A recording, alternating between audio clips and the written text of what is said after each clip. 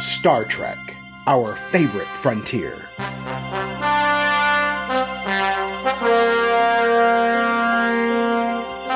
These are the podcasts of Aaron and Polly, their ongoing mission to explore all things Trek, to seek out cool things and pick them apart, to boldly complain as no one's complained before.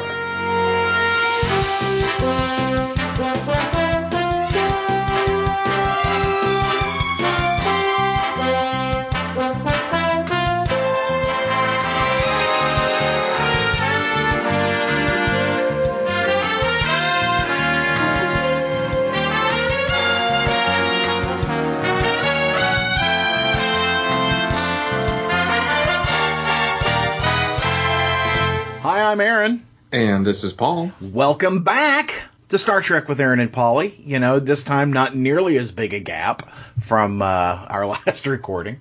It has not been a long road. It's only been 2 weeks, right? 2 weeks? Exactly, yeah.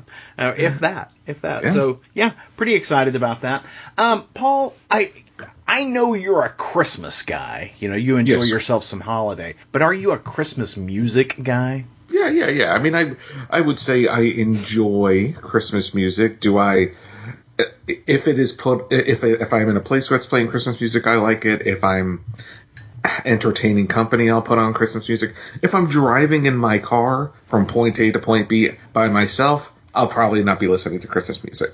Well, I am a big Christmas music fan from way back, and I really like to find, you know, sort of eclectic choices for my Christmas playlist. And one of the things I do, it's sort of tradition with me now, is that the evening of Thanksgiving, you know, after, you know, the dinner has been consumed and the pie has been eaten, I'll retire to the deck and, you know, have a cigar, enjoy some scotch, and then start looking over all the new and different Christmas music that's out there, you know, on the various streaming services, and update my playlist accordingly. I came across something that is podcast adjacent. Interesting. Okay. Over the weekend, it is an album called Shatner Claus. Oh. It is an album by William Shatner of holiday tunes, and I was highly amused. But you know, like he does on his other albums, like you know, Common People, etc., or Has Been, I should say. Common People was a song on Has Been. You know, he talks. He doesn't actually sing, but you know, so like one of my favorite, you know, Christmas songs is "O Come Emmanuel," and you know, his is very Captain Kirk singing "O Come Emmanuel." It's "O come, Emmanuel." That was pretty funny. So I guess the question is, will the songs make it into your rotation? Yeah, you know, I've got something like 380 songs on this playlist, and so you know, I added one or two of the songs from the Shatner Claus album into the playlist. So, you know, and one of the fun things about adding something like that into your playlist is to then look around the room to see people's reaction to it. Very amused. But, you know, one of the things, you know, we're in the holiday season right now, and I was thinking about, you know, what Star Trek item do I want for Christmas? And, you know, I got to tell you, like, I collect collect is probably not the right word. I frequently buy the Hallmark Star Trek ornaments. Yes. And I hate the Star Trek ornaments this year. And this happens to me all the time. The spaceship this year is the La Sirena from Picard, which doesn't look like a Star Trek ship. You know, it looks like something from Babylon 5, and I'm highly frustrated by that. So anyway, I'm not getting that this year.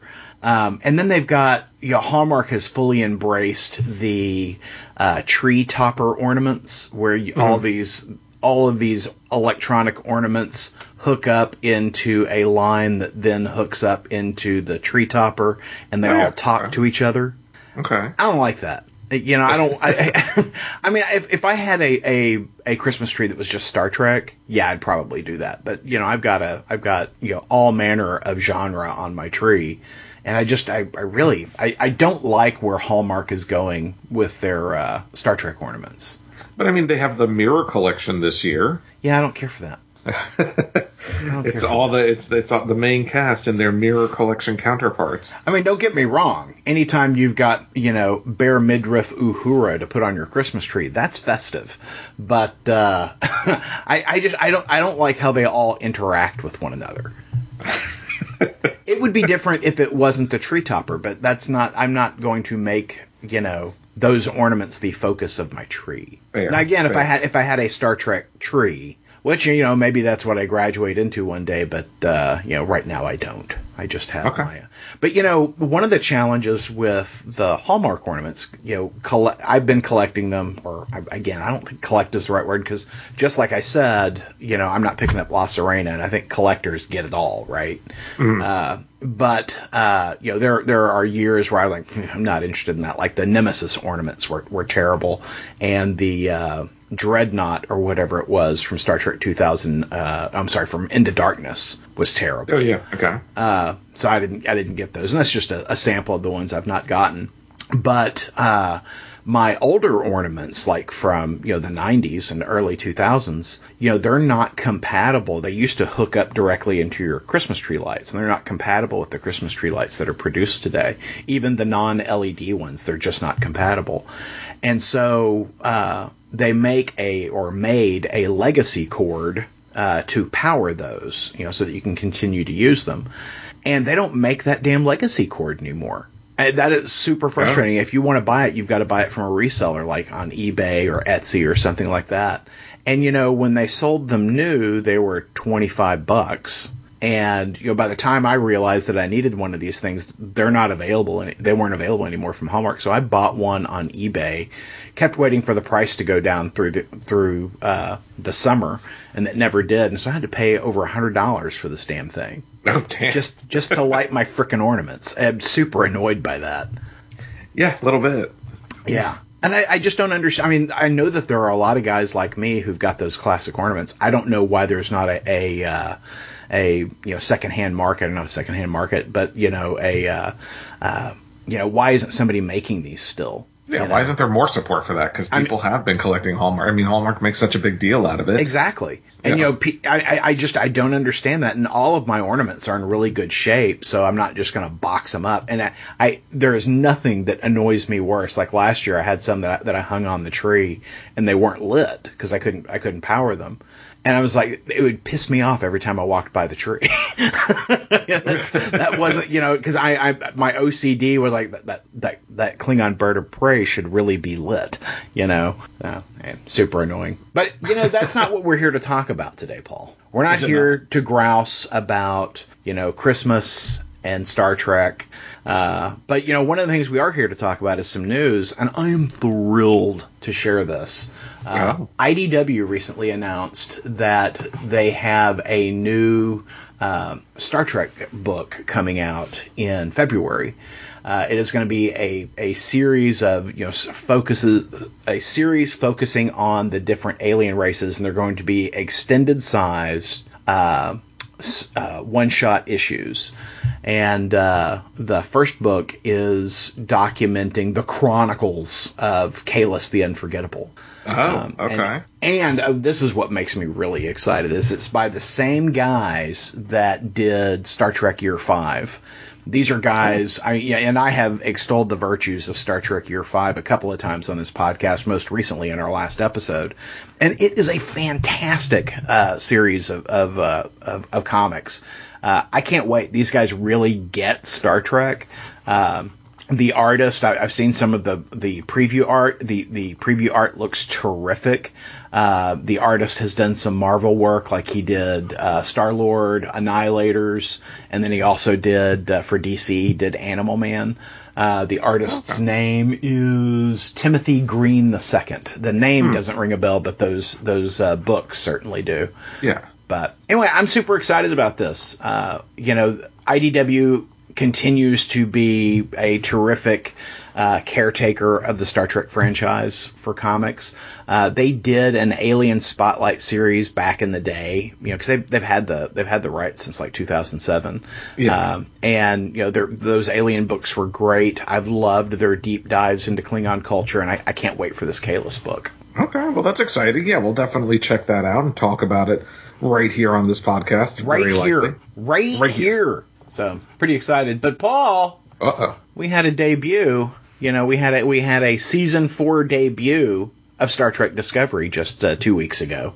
We did, yeah. Since the last time we've spoken, there are actually 2 episodes of Star Trek Discovery we're going to be talking about today. It's like double mint gum. We're going to double your pleasure, double your fun. Doublemint. Yeah. Doublemint gum. That's the William Shatner version. So, Paul, talk to us about Kobayashi Maru. All right. So, Kobayashi Maru finds the Star Trek Discovery team in our first interaction with them with Michael Burnham as captain, right? She accepted the role of captain at the end of actual captain, not like standing captain. Right. At the end of Discovery season 3. So in Discovery season 4, we now have Michael Burnham as the captain of the Discovery, and the episode. You're much better at these recaps than I am. But the episode finds them kind of starting with reopening Starfleet Academy, right? It's been a 5-month jump since the last time we saw them, so they've had a little bit of time, to have some stuff kind of start in media res. Yeah, and I got to tell you the first thing that annoyed me in this episode, Paul. First thing, the opening, the cold open, the opening sequence, was ripped straight from Star Trek Into Darkness. I mean, it couldn't absolutely. Not have been more ripped off from Star Trek Into Darkness, with Book and Michael Burnham down there, trying to make a first contact. When, of course, in Into Darkness, they weren't trying to make a first contact, but they were, dealing with the locals and being chased off a cliff. And I'm like, the running through the forest, being chased off the cliff is straight out of Into Darkness. You're absolutely right. In cold open position. I mean, it was just really, really on the nose, and I was very frustrated by that. Yeah, and I don't want to go down the rabbit hole of negative commentary, of which I have much on these first 2 episodes. But you made a comment, in your reference to the story, which is that it was Burnham and Book down on the surface, and one of the trends that I'm going to complain about throughout these 2 episodes is, despite the fact that I appreciate Book as a character, and I think the actor's doing a fine job in the role. David Ajala. Yeah, David Ajala. I find it rather frustrating that the captain of a starship has invested so much in a non-Starfleet officer. I understand they're boyfriend and girlfriend. I understand, he's done a lot for the ship, but he's not part of Starfleet. He should not be on Starfleet missions doing first contact. Mm-hmm. He should not be, basically these first 2 episodes are very Book heavy, especially the second episode, where basically the entire, ship is playing, is dependent on a non-Starfleet officer, which, I understand that this is the future, but I do find that, Starfleet is, for lack of a better way of saying it, it is a military organization, and there are rules, and it just doesn't seem like the rules apply, which is unless they want them to. But they just, I found that aspect of these first 2 episodes very frustrating, which is Michael Burnham as a captain is not. I mean, I understand that's why they made her a captain, and it's Michael Burnham, and let's break the rules. But she never even tries to play by the rules, and I find that a little bit frustrating. I think you've touched on something that I find to be one of the fundamental flaws of Discovery, is that the cast is too big. It bothered me in the first episode, bothered me in the second episode, that in my opinion, there are far more interesting characters on this show that we don't get to spend any time with. And really, that's Detmer and Owo. I love both of those characters. We get to spend no time with them. Oh, the Doctor, right? The Doctor doesn't even pop up in the first episode. Yeah, and Wilson Cruz is dynamite on screen. He pops with charisma. And while I have issues with Anthony Rapp, his character, not the man, I really enjoy Wilson Cruz on the screen. And, we've gotten, some great Wilson Cruz stories, in prior seasons. But there are so many characters there that I want to spend time with. I want to spend time with Tilly. I want to spend time with Owo. I want to spend time with Detmer. I want to spend time with Wilson Cruz. The folks that I'm getting are not the people I'm interested in. I am not getting Michael and Brooke, and that's it basically. There are a couple of characters that I need to leave. I need Book to leave because I feel like Michael Burnham is so much less interesting with her boyfriend on board. I think it's weird. I feel like and I know we're going down the rabbit hole here, but I know I opened it because I find Michael Burnham as a captain, right? And like I mentioned, this is our first experience with her as a captain. I find it kind of appalling, admittedly. It is not because of her. It is not because of, because I'm sure, there are haters that would find other reasons why I'm saying this, but it's because her boyfriend's on board. Her decisions are being governed by her boyfriend. She is personally invested in every single mission. She's emotionally compromised in both of these first two episodes, and glaringly emotionally compromised. And on top of it, I think about our Starfleet captains, that we've seen, or commanders, right? So whether it's Kirk, Picard, Sisko, Janeway, Archer, I'm sure I'm missing someone in there. Pike. Is that all of them? Yeah. At least that we've seen on screen, right? Yeah. One uniform, regardless of your feelings, one uniform factor of all of those Starfleet captains is charisma. Yeah. Charisma, and they demand they have a commanding presence. All of them, regardless of how you feel about any of them, they all had a commanding presence. They all felt like the boss. Burnham still feels like Burnham to me. Well, I find that kind of like frustrating. I think something that has been consistent with all of our Starship commanders, you're talking about Kirk, Picard, Janeway, they have all placed ship before self. Every single one of them. There have been great stories about ship before self. Burnham struggles with that, and I understand that. And maybe that's part of the thread, right? I mean, right. But I hope what we see is her go, you know what? I can't have you on board because it compromises my ability to be an effective captain. I hope that's where we're going, because I think that really has value. I mean, she struggled sending Book on the mission in the second episode, and I need her to understand that's going to happen every time. Every time you need to send him somewhere, take him off the ship. You shouldn't have your boyfriend aboard. Yeah. But go ahead. I was going to move the conversation over to other characters. I need to go away. But no, I mean, you make a good point, right? Ultimately, where my frustration is not with the actress who plays Michael Burnham. My frustration is that the writers of Star Trek Discovery have chosen to basically start Michael Burnham's career as captain in failure. Right? In both of these first two episodes, for lack of a better way of saying it, she basically failed as a captain.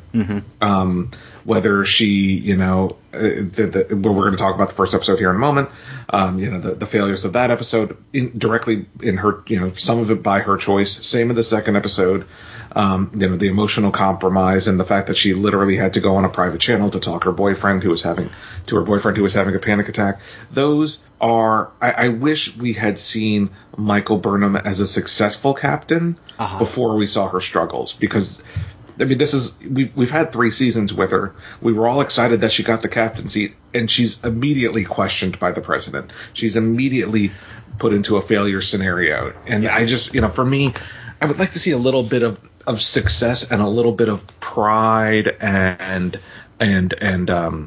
what's the word, like self, not ego, but like a self-confidence built in her as a captain before we start breaking her down. Well, we have basically started already breaking her down. There was a great scene in the first episode when she comes back from the away mission with the butterfly people, where she, just real casually plops into the captain's seat and goes, well, that was a hell of a thing, something like that. Yeah. And that was fun. It was nice to see Michael Burnham be happy and, confident. I really struggle with the tone of the show, and this starts in the first episode of the season and continues into the second episode with how the threats continue to be existential, right? Mm-hmm. That we had the burn last season, we had the big AI thing in the season before that. And, it's always the life of the Federation or the galaxy as we know it now hangs in the balance. So I'm going to actually pause you there because, I watched the Thanksgiving Day Parade. And there was an existential threat. There was the existential threat of Black Friday was looming above us. Yeah. No, Anthony Rapp was on the on it, and Wilson Cruz as well. Both made appearances because it was airing on CBS, and they're hyping their Paramount Plus material. So they had Anthony Rapp and Wilson Cruz on at different points talking about the show, and of course Anthony Rapp talking about Rent and all that. But they asked Anthony Rapp about season 4, and he talked about, he's like, we've got this large existential threat that's threatening us all, and what we wanted to show is that the only way to defeat it was by putting aside personal differences and trusting in science and governments working together in order to defeat this crisis, basically alluding to the COVID-19 pandemic, right? Yeah. So that was very much intentional, at least in the part of season 3. I find it I find it super frustrating because I don't feel I love the great big galaxy spanning threat. Yeah. But you got to take a break from that kind of storytelling. You got to mix it up. Yeah, you gotta start with like your monster of the week, for lack of a better way of saying it. Your planet of the week episode. A little bit of exploration, because they even acknowledge it in the first episode, right? They acknowledge, I'm excited to get back to scientific exploration, and by the end of the first episode, they've already undone it and gone into the the format of big existential threat that will command the rest of the season. Yeah, it would have been nice to see, like I said, a little bit before you build, or have the threat be subtle. But no, we kind of by the end of the first episode, the rest of the season has been established. Yeah. So I'll come back to other characters that I'd like to see leave the show, but getting back to the first episode of the season, Kobayashi Maru. It's nice to see that certain things survive even the dystopian interval that the Federation experienced 800 years into the future. The Kobayashi Maru is still a thing there at Starfleet. Michael Burnham talks to the president, who references the Kobayashi Maru, and Michael Burnham reveals, well, you can't win the Kobayashi Maru. It is, there is no way to win it. It's built for you to fail. You will always fail the Kobayashi Maru. That's a secret they don't tell you at the Academy. And what I found interesting about that is that Michael Burnham did not go to Starfleet Academy. She came over directly from the Vulcan Academy. Very true. I would like, who's telling stories about the Kobayashi Maru? Because, the first rule of Kobayashi Maru is we don't talk about Kobayashi Maru. Well, apparently you do. Well, it's 900 years. Well, I mean, not for her. I'm sure she has heard of the Kobayashi Maru at some point. Well, I'm just her brother programmed it, at least in the in the JJ verse. Yeah. I was super annoyed by that, But the premise of this episode is the new president of the Federation, who is she's kind of a Heinz 57 sort of person. She's got a little bit of human in her, a little bit of Bajoran in her, and a little bit of Cardassian. And she is interested in doing a ride along with the Enterprise out on their mission to help out this space station that's spinning out of control. And she wants to, turns out she wants to have a look at this Michael Burnham, because Michael Burnham, we find out later, might be a contender for the new spaceship that the Federation is building. And this is the second thing that annoyed me about this, Paul. That she was already in contention for that, even though she's only been in the captain role for 5 months. That's the third one. The second thing that annoyed me is that, in the 23rd century, which is the original series, period. Mm-hmm. In the 24th century, which is Next Generation, Deep Space Nine, Voyager, the Federation is a post-scarcity society, right? They don't. Mm-hmm. We have the conversation all the time in Star Trek about how there's really no economy in the Federation because they have the ability to provide really everything to anyone, whereas here we are 800 or so years in the future, and for a more than 100-year period, they didn't have dilithium, right? Because the burn burned through, and they didn't have dilithium. Yeah. All of these, star systems were really limited to what they could get to with the limited resources they had. So what was it, Paul? It was a scarcity society. So you had a return to economics. We saw merchants, we saw traders and whatnot. And 5 months, Paul, from the time they have restored dilithium, they're back to being a post-scarcity society. They are building new technology. They've got this great big shiny new starship, the new Voyager. The Star something. Anyway, they got this great big fancy new starship they're building. That this is the ship that they're considering Burnham for. It's like none of that ever happened. There is a period of rebuilding they should be going through, and your economics don't just change overnight. The impact of that change doesn't occur overnight. And I just was super frustrated by that. I'm like, how the hell did you go from, we got a couple of ships that can go warp speed and that's it, to we've got this great big new ship we're building and it's going to do great things and we need a great captain to go with it? I don't understand that. I mean, it's like there's not anybody paying attention to what they did before. I know that everybody doesn't want to have to pay attention to all the post-canon, all the canon that has come before. But can you at least pay attention to last season?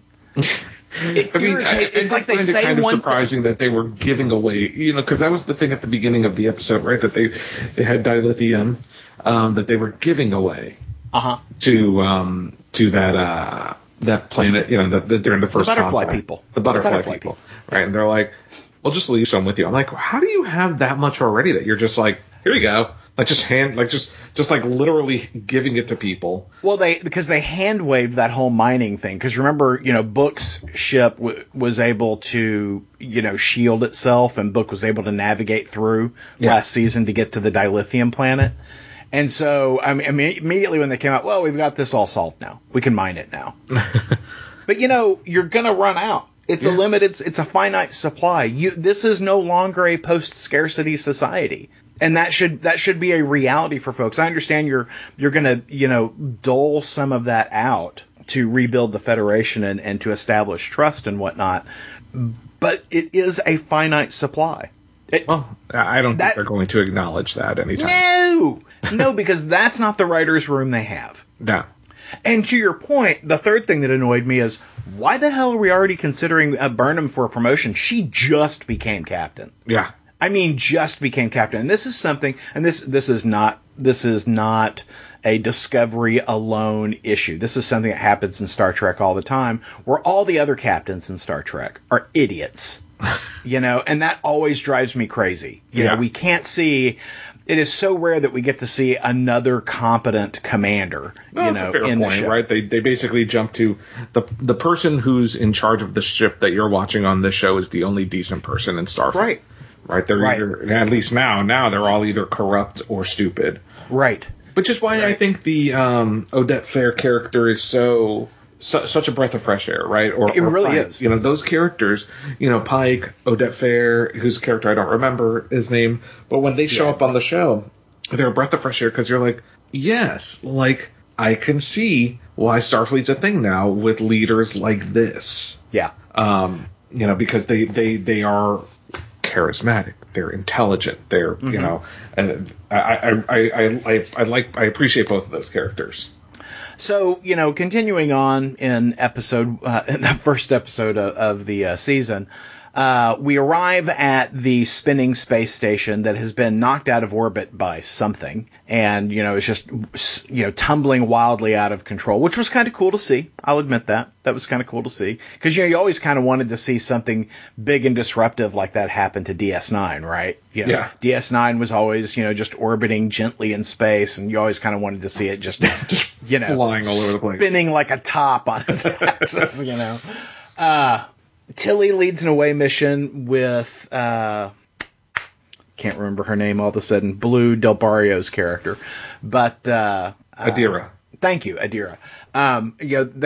They go over and shit's out of control. Everything's coming apart. It winds up being a really dire struggle to get everybody to safety, and they actually lose somebody in the end.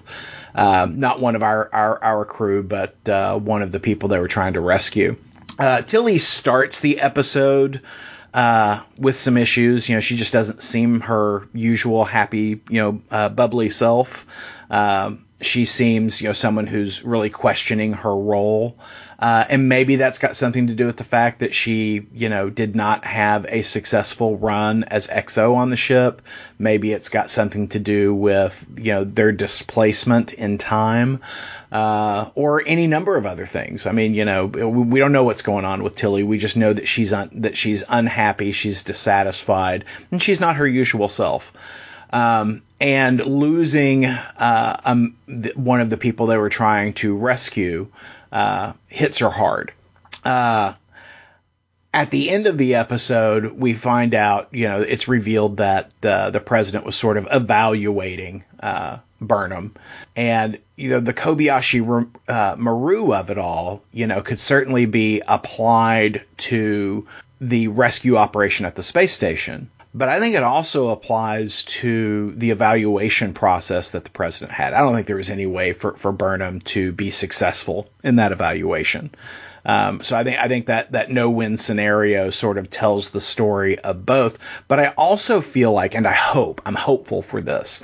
I hope that it is really telling the story of the entire season. And that maybe that no-win scenario applies to her desire to keep Book on the ship. I could be just reading in my own desires to that, but I really feel like the no-win scenario aspect of the Kobayashi Maru exercise applies more than just to this episode. I think it's important that it was the first episode of the season.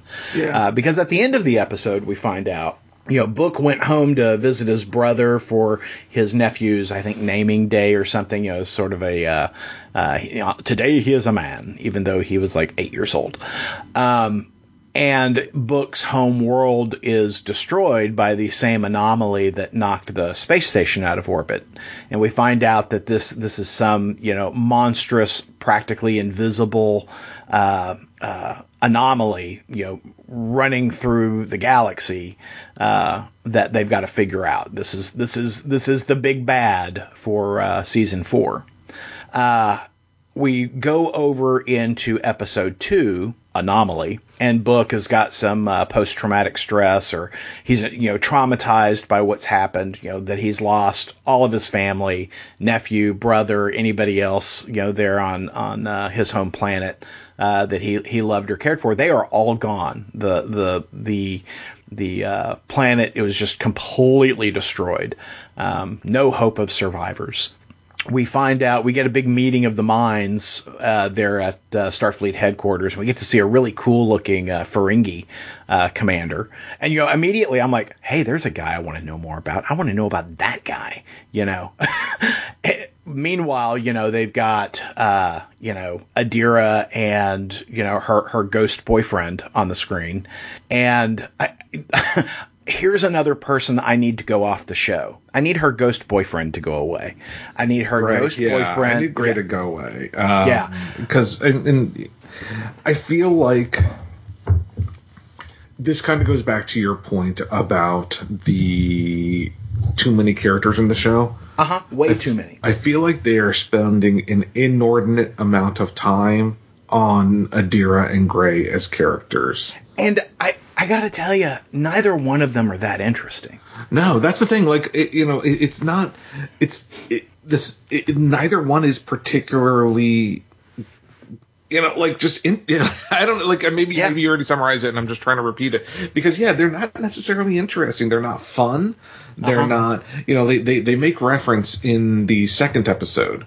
Wilson Cruz's character, the Doctor, makes reference to Adira admiring, looking up to Tillian, just trying to impress her. And I'm like, I didn't get that at all. Like, no, well, are they trying to make Adira the new Crusher? Because if so, you could see Crusher's enthusiasm and excitement, and I don't get that from Adira. Well, and that was the problem with that part of the story, is that because you couldn't pick it up from Adira, you couldn't pick it up from the actor's performance. Mm-hmm. Another actor had to come in and tell you what was going on. Yeah, fair. And that's what I thought was ridiculous about that, because I don't find Blue Del Barrio's performance as Adira particularly compelling. It's just not interesting. And I don't know if that's the actor or if it's the scripts she's been provided, but I don't find that very, very interesting. And when you've got Gray, her ghost boyfriend on the screen, we're really not getting much from those, except that they're very sweet scenes. I appreciate the sweetness of them, but that's not compelling storytelling. And I the whole time I'm like, okay, can we just graduate these two off the screen? He wants to, Gray wants to go off and, be a guardian of the symbiotes on Trill. Let him go do that. Let's get him into his android body and get him the fuck off the ship, because I am so tired of him. Yep. And I got to tell you, there are so many other more interesting characters on the show to me that I wish we were spending time with. I don't need any more time with Adira, because I feel like she's got one-note stories. And maybe I'm wrong. Maybe they're going to come back with something great for her, but so far, right now, I could care less. Yeah, I don't disagree. Like, I feel, and because a significant amount of time in these first two episodes has been spent with those characters, and to the detriment of some of the other characters. Like I mentioned, Wilson Cruz doesn't even show up in the first episode. But he is used to great effect, I thought, in the second episode 2. Agreed. I thought he had some great scenes. And every time he is on the camera, I got to tell you, Paul, the camera loves Wilson Cruz. Yeah. Just loves Wilson Cruz. He looks great in that uniform. He just bubbles with charisma. I'm really impressed. He has really grown over the years in this role. And I really dig him. And I like that they're establishing, him as medical officer also being counselor, because there's a scene where Tilly says, "Hey, I just need to talk. Can we do that with you being a professional and me talking to you?" I thought that was a really nice scene. What do you think they're setting up there? Because I'm kind of wondering if they're setting up, and I could be wrong, but I'm wondering if they're setting up a suicide arc for Tilly. I hope not. I really hope not. I hope that's not it is. I found it really unbelievable that an entire Starship crew would agree to sacrifice everything they have in the present and, leave it all behind irrevocably, to go 800 years in the future to be with Michael Burnham, right? That just, I could see a skeleton crew. Okay, 8 of us are going, to make sure that, we protect the past, but I always found that unbelievable. So, maybe Tilly is coming to grips now with the trauma of having left all that behind. Yeah. I don't know. I can see depression. Yeah, I can see depression. I would hate for them to do a suicide arc that, she just doesn't want to live anymore. I mean, I don't want to be right. It just seems like, what are they setting? Like you said, maybe they're just setting up for depression and acknowledgement of that. Yeah. Well, and keeping with the kinds of stories that Discovery likes to tell, I think, perhaps a conversation about depression is probably in their wheelhouse. They like to tell these kinds of stories, so that wouldn't surprise me. And, the Doctor as mental health professional as well, would shine a light on that. That would not surprise me. I think that is certainly in line with the kinds of stories that they tell on this show. I have enjoyed Anthony Rapp on the show many times. I did not enjoy him in episode 2. I thought the joke was well written. His little comment about, well, you might as well just eject me out into space, referencing what Burnham did to him in the prior season. I appreciated how passive aggressive it was. Well, what was funny about it, right, in that moment. What was funny about it is, when season 3 ended, you could tell the despise he had on his face when she was promoted to captain. And in this season, like, he makes that comment, that offhanded comment, but he's like, I was joking. And it's like, yeah, but not really. But I'm like, are you? But I guess my question is, are they setting up that? Are they ever going to acknowledge it, or was that basically the acknowledgement of it and we're moving on from it? I hope they dive deeper into it, because the rage he felt, and I really appreciated that performance of his in last season, where he's like, we sacrificed everything for you, and you're putting my family in jeopardy, right? I think that's a real thing that they have to come back and revisit. And if they just sweep it under the rug like this, that's some bad storytelling. I feel pretty optimistic that they're going to come back and address this in a more meaningful style. But they did that thing this episode that I hate. They had a 5-month jump in storytelling. And, Stamets and Book are, together again for the first time. And, Stamets does we haven't had the chance to talk. Well, you've had 5 months. Yeah.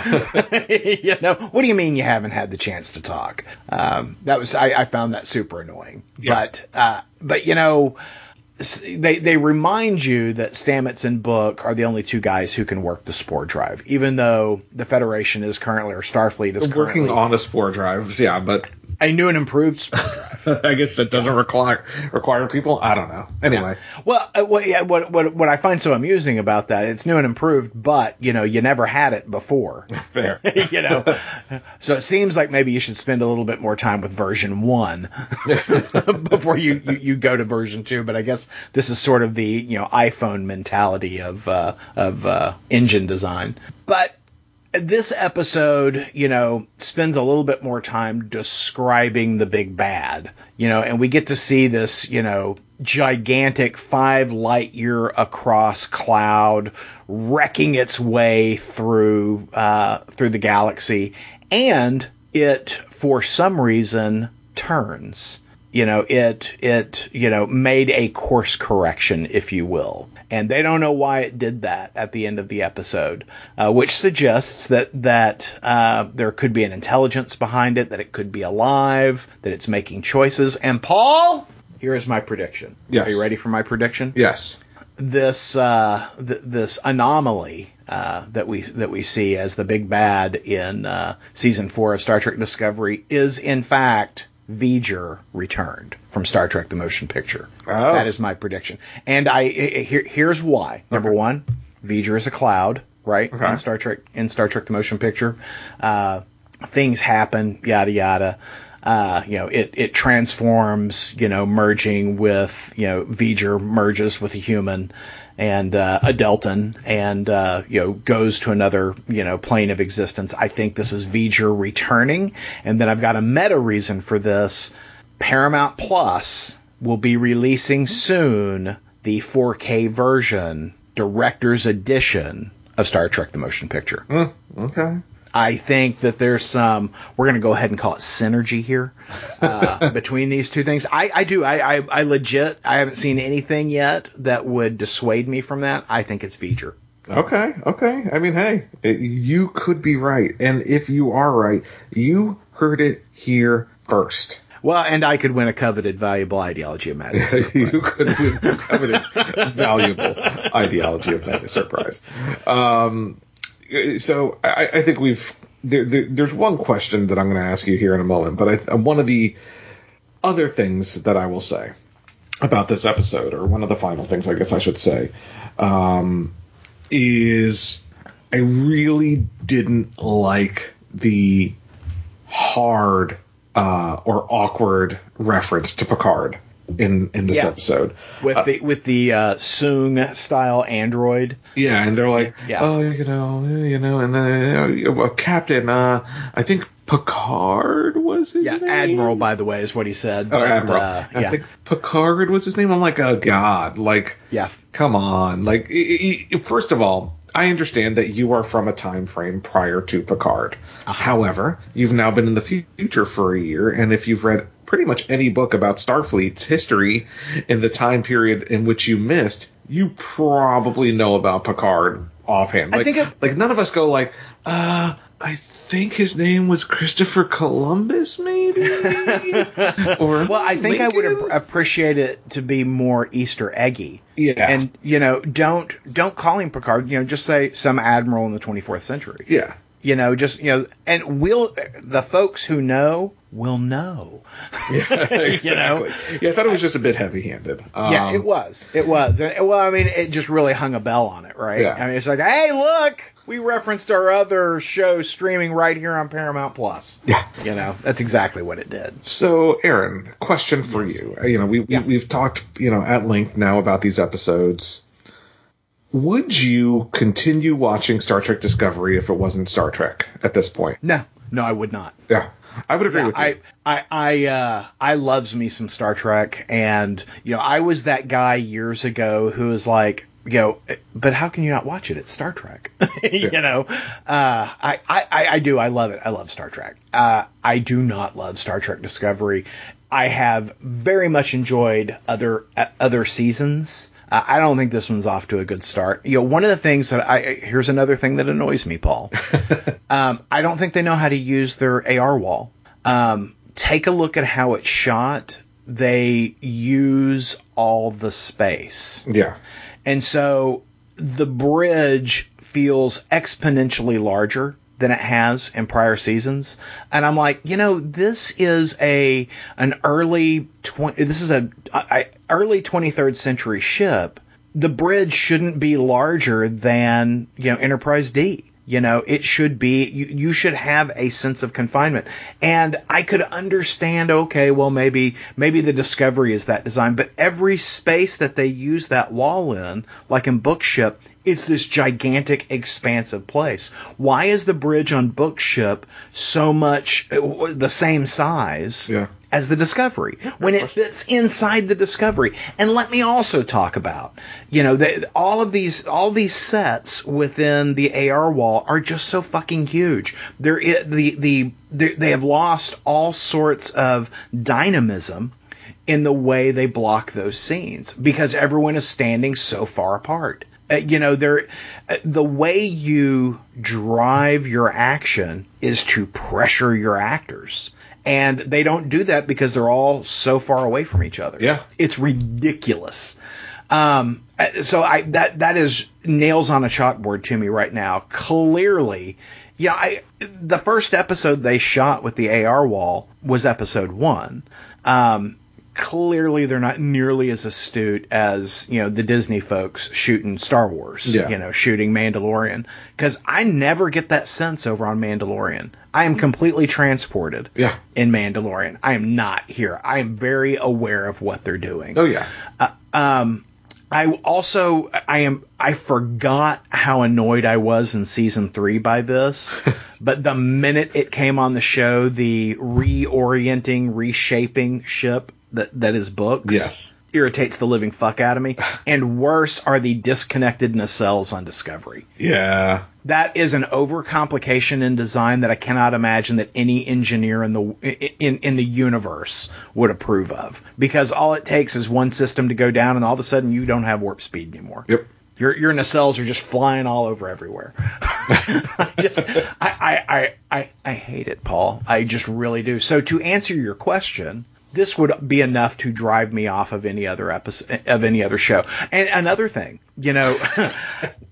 Star Trek Discovery is not the name of the show, Star Trek Discovery, would suggest to somebody coming to it that it's about discovering new life and new worlds. It is not. It is about discovering the other people around us, right? Yeah. It is about discovering relationships. It is about discovering who the folks are that people this world.